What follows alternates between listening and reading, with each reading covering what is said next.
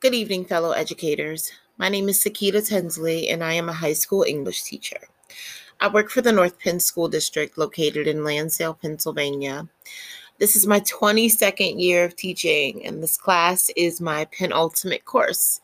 I'm happy to say that I'll be graduating this December if all goes well.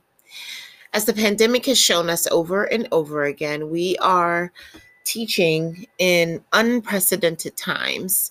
I know that all of you are experiencing this similar combination of burnout, anxiety, and absolute exhaustion. Our only saving grace right now are the children we get to see and interact with on a daily basis. I teach both seniors and sophomores, and it can be quite the juggling act over the course of an 8-period day. My sophomores are a bit more emotionally needy than usual, while my seniors are trying their best to be as grown up as possible.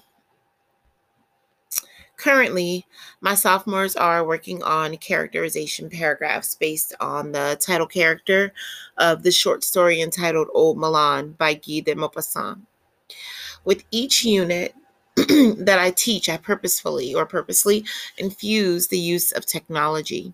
While students are currently writing imagery-laden characterization paragraphs, I was thinking about how awesome it would be if they created a visual of the old farmer using all of the descriptive details that de Maupassant provided.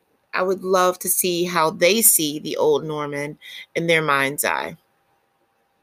With Otaku Avatar Creator, students can create their own avatar of a character from head to toe.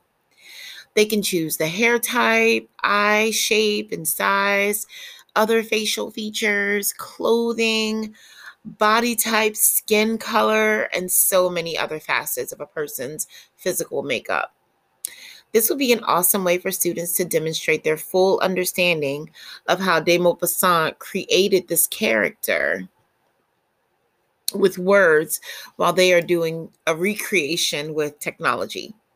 I would have students put this avatar in the center of a page and surround it with quotes from the story that describe Old Milan. This would be a fun and interactive way for students to exhibit an understanding of literature. Let's do this again soon. I would love to hear about all of the fun things you are doing in your classroom with the use of technology. Have a great night, all.